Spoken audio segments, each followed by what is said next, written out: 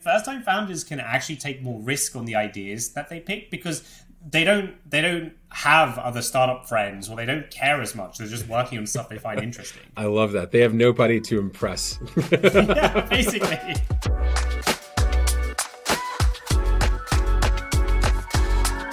Hello, this is Michael with Harj and Brad. Welcome to Inside the Group Partner Lounge.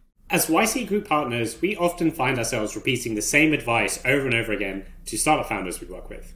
Before COVID, we'd often gather together in the Group Partner Lounge at the YC office to try to figure out why this was the case and how we could help startups figure it out faster. Today, we're going to talk about all of the advantages that first-time founders have over second-time founders. Brad and Harj, set this up. So, we talked to a lot of founders where it's the first time they've ever started their business. And some of you listening at home, this might be working on your first startup ever. Or you're thinking about working on your first startup. And one thing we see is founders love to read all the tech news. They love to read VC Twitter. They're out there consuming all of this content and information about the startup world. Oftentimes, they get pretty psyched out by the fact that a lot of the coverage is about repeat founders, people that have sold companies, they've IPO'd companies, they've built huge companies, had huge successes, and now they are building some new company, maybe in the space that the founder is thinking about starting a business in. And it can be really discouraging. How the heck are you going to compete with them, considering all the success they've had? So, Harj, one of the things that you mentioned before we started recording is the idea that as a second-time founder, you had access to a lot of expert opinions. Now, on the surface, that would seem incredibly helpful when creating a company. But tell us why counterintuitively maybe that's not exactly what you want. Yeah, I think as a second-time founder, you both have access to more people, like more smart people who know a lot about startups, and you've had a lot more of your own experiences. And so every time you have a decision to make, you just have a lot more data to check the decision against.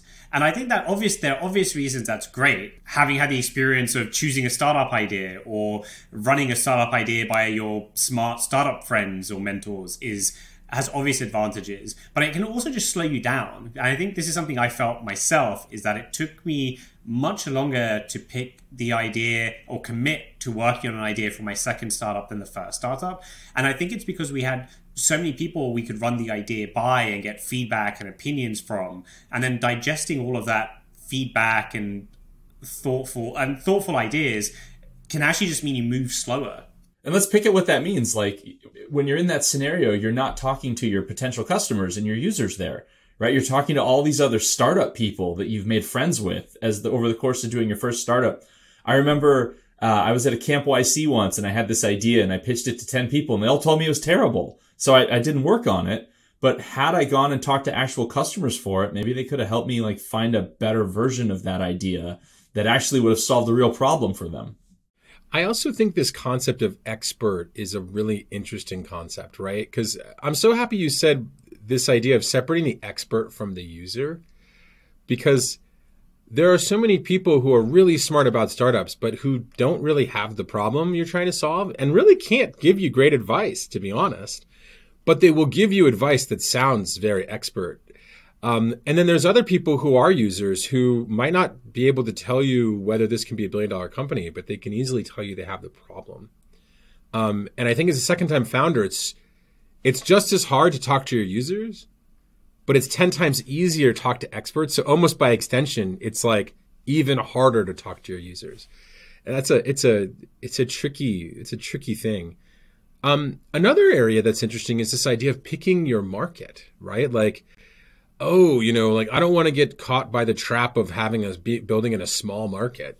God forbid I build a small company that only makes $100 million in revenue. But I see so many founders who don't understand that markets can grow or that you can move to an adjacent market. It's oh no, I have to be in the $1 trillion energy market. That's the only place that can contain my ambition.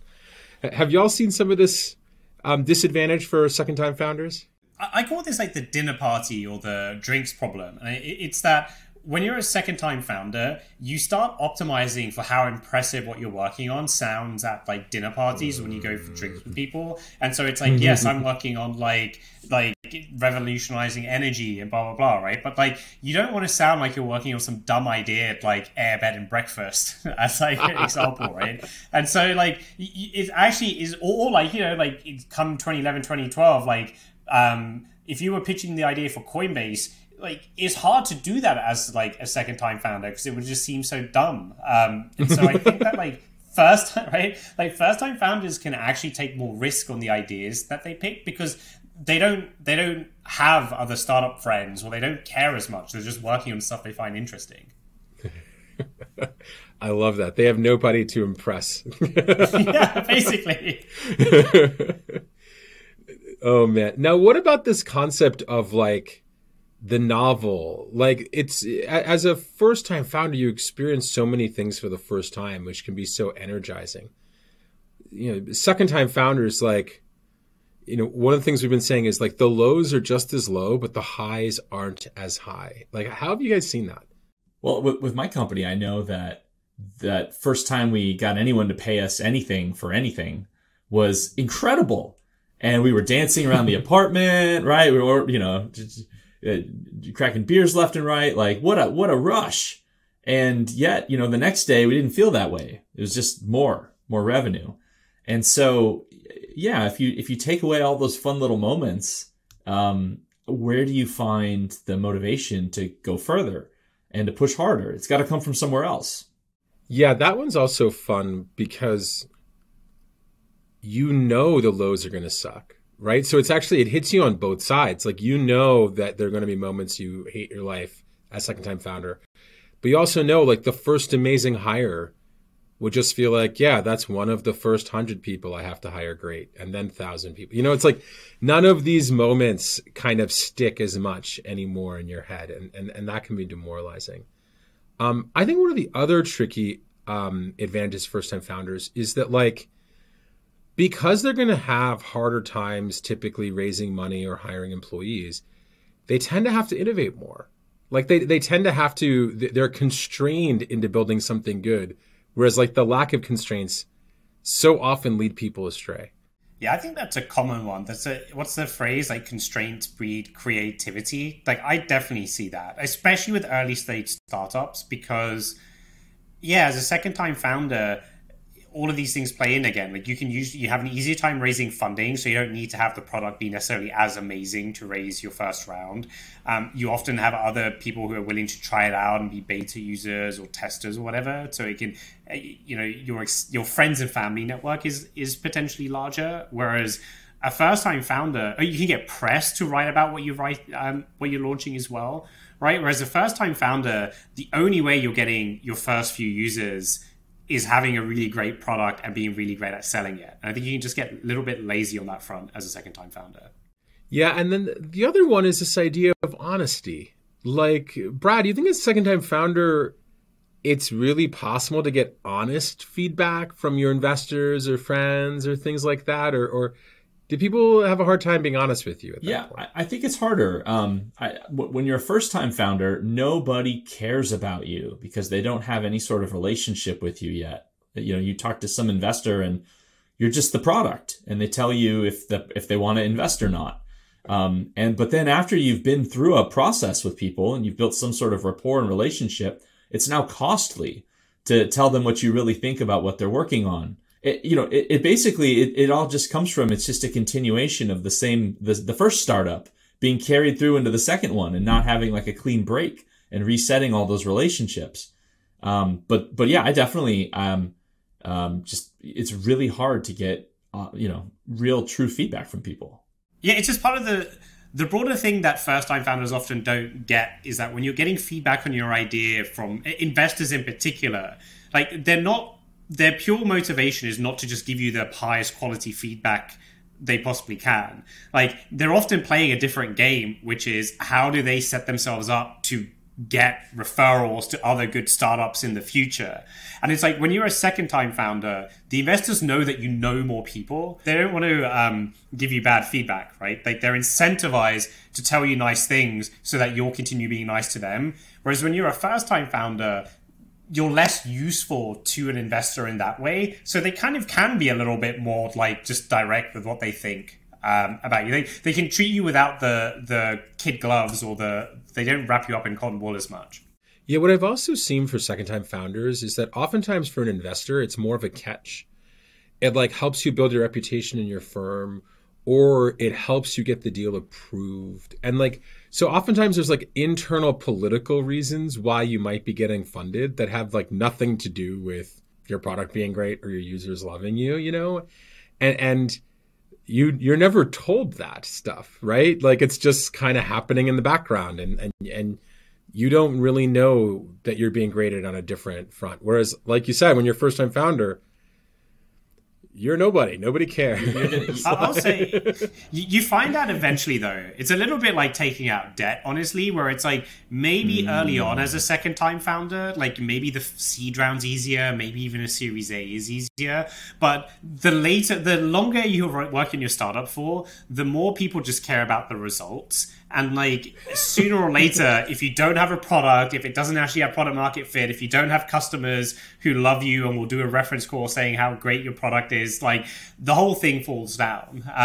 And so I think that's another thing often we can see with like a first time founder, like they never had it easy. So they just had to learn how to operate like at a certain like level of execution from day one. Whereas a second time founder, sometimes it's a little bit like you're like driving on like autopilot or something, and then it like the autopilot gets shut off, and now you're like, oh crap, like I have to actually figure out like how to get like a great product shipped. I have to like actually fix all these problems because now I'm not gonna be able to raise investment or get to like the next revenue milestone unless I have something that's really good. It's funny, I love that analogy, because in that analogy, when the autopilot gets shut off, you're like going 120 miles an hour down like a curvy mountain road, right? And then it's like, well, I thought everything was good. The computer was driving. Things seemed to be going great. Best driver. Yeah. Whereas at least as a first-time starter, you start on like some suburban road going 2 miles an hour. Oh, man. All right. Well, let's be clear, though. Like, someone should play devil's advocate, because certainly there are some advantages to being second-time founder.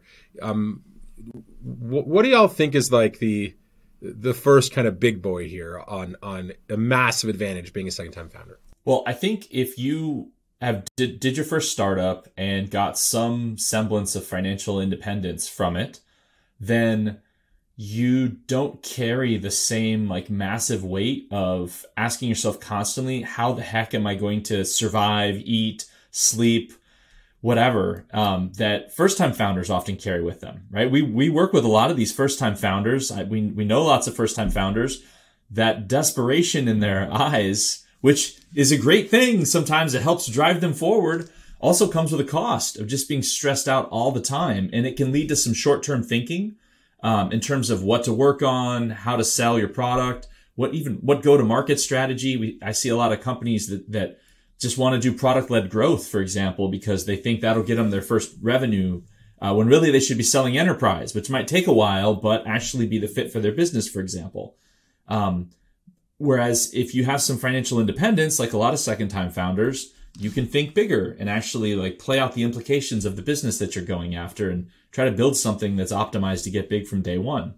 Yeah, and that's a big one when you want to have family or want to own a house. Just like, being able to not, if you're successful, as you mentioned, using that money to free your life of distractions can be a big advantage. You can up the childcare, you can up the quality of the home, the quality of the space you live in, and so on and so forth. Like for sure, that's one.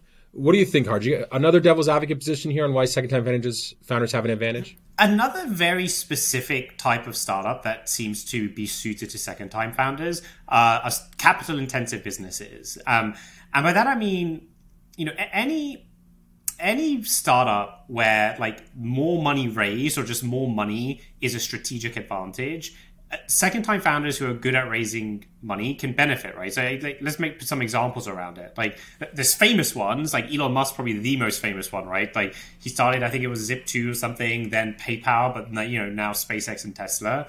But from our own orbit, like we have examples. I speak a personal one. A friend and former roommate of mine, Eric Wu, is a YC founder who started a company called Movity. It's acquired by Trulia pretty early on, but like it was a good exit for him. And then he started Opendoor, right? Opendoor's now a public company worth billions of dollars. And I think Opendoor's a company, he's raised like well over $1 billion for that company. And I think that was much easier for him to do as a second-time founder. Well, but people probably won't know. Why is Opendoor so capital intensive? Oh, because they're actually buying and selling houses. They're like, couldn't be more capital intensive. Like they actually go out and just buy like tens of thousands of homes across America. So yeah, definitely helps. Definitely helps to have a lot of money. Good software, not sufficient. Yeah. Software plus money. Yeah. Oh man. Another classic example is Blake from Boom, who started a software company and sold it, and then decided to make a supersonic jet company, right? And another example of a company that like will take a decade to make the first flight, and at least, and that's like on an aggressive time frame. That would be a massive accomplishment. And so yeah, being able to say I've already exited, I've already given my investors cash back, like that's really helpful when you have to build a supersonic jet company. Any other examples here, Brad? I mean, I think you can look at Cruise, for example, and you can look at like what Max has done, Max Levchin, with all the different companies that he's built, and each one just gets more and more and more and more ambitious, and it's just something you can do more as a second-time founder. I think what I will say, though, is that so many founders are confused about whether they're building a business where money is the real advantage. Like, I would certainly say that's the minority of businesses here. When we describe what's going on, we have like large physical, like our examples are large physical things, right? Rockets, cars, self-driving cars, and hypersonic planes, right? So large physical things clearly need a lot of money. Also lending, right? Brex, second-time founders, they extend credit to startups. Max Levchin with the firm extending credit. So it's like lending and big physical things definitely require a lot of money. It's not obvious to me that there are many other business categories that require a lot of money where cash is the advantage. So if you're doing one of those two, it might make sense. Yeah, and if you're one of the many people listening at home who's thinking about building a software company, like it's not going to help the incumbents, right? Having all this access to capital is not going to do it. You go out and talk to your users. That's what's going to make the difference. In fact, it'll hurt them, right? Because they'll spend it on, instead of spending it on, rockets and stuff, they'll spend it on too many employees. And then, yeah, we'll see. We all know what happened then.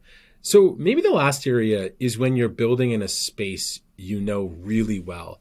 Harj, Parker Conrad well. Like you've seen him build two companies in the same space. What are your thoughts on this? Yeah, Parker's a great example, right? Like he built Zenefits, which was worth like $4 billion at its peak, and then like he started Rippling, which is now worth like over $10 billion. And I think if you ask him to sort of explain that a little bit, he'll say that the experience of working on Zenefits gave him really deep domain expertise around how to build like high quality HR software and sell it. And he used all of that expertise to build something even bigger with Rippling, right? Like he's clearly a world-class domain expert in how to build effective HR software. And, I've looked it up. The Workday founders, very similar. One of the Workday founders was a CEO of PeopleSoft, and then he saw how the world was moving to the cloud, and he decided to move along with it. So there's definitely advantage if you've got like intense, deep knowledge about a space. And by the way, and you're not sick of that space and you want to go back to it for another couple decades. But Michael, that raises the other point I wanted to make about this, which is that it's so common to talk to a second-time founder and they just hate the market they were just working in. And they, never do that. One of those startups. It's the worst. Whatever the market is, if they did a startup in it, it's terrible. And yet we're highlighting that when they go back, that's one of the times when it can be really good. Another really important point about that, though, Brad, is that it's why it's really important if you're a first-time founder and you get feedback on your idea from a founder who had tried the idea before and failed, is you have to be very careful. Because on the one hand, there's probably interesting learning for you there. But on the other hand, you have to remember that, like, sometimes when founders don't succeed in a market, they end up hating that market and they kind of don't want anyone to succeed because otherwise it sort of like hurts their own self-image, right? Like, and so this is something I notice. I often tell YC founders to talk to other YC founders that have worked on similar things before and maybe they've moved on. But the trick is to listen to just the facts of what they did and what happened, not what they think about it. Because we're all so deluded about why things happened or what they mean or the significance of them that it's just not useful signal to founders that are building a new business. So if we're going to wrap this up, how, for the person who is thinking about being a first-time founder but is worried that they don't have the advantages, what's the kind of parting message we want to give them? You're actually well situated to build a unique, novel business that delivers real value to your users. And a lot of the glamour that comes with being a repeat founder is a trap. And they have their own problems that they're working through, and it's not going to help them. So don't be discouraged by that. Understand that you can and should take your swing. Yeah, I'd say to first-time founders, just don't get sucked into grass is greener syndrome. Like, don't think that just because you've got a competitor that's started by a founder who's on their second or third company that they're going to crush you. Like, as we speak from our own personal perspectives here, often those same second, third-time founders are wishing that they had the benefits and advantages of a first-time founder. And, I think we would be remiss without adding that, some of the biggest companies ever, Google, Facebook, Microsoft, first-time founders. Right. So you're in good company as a first-time founder. Always remember that. Your company is maybe the best founders who ever existed, Jeff Bezos, So with that, good luck out there. Go, see you guys later. See ya.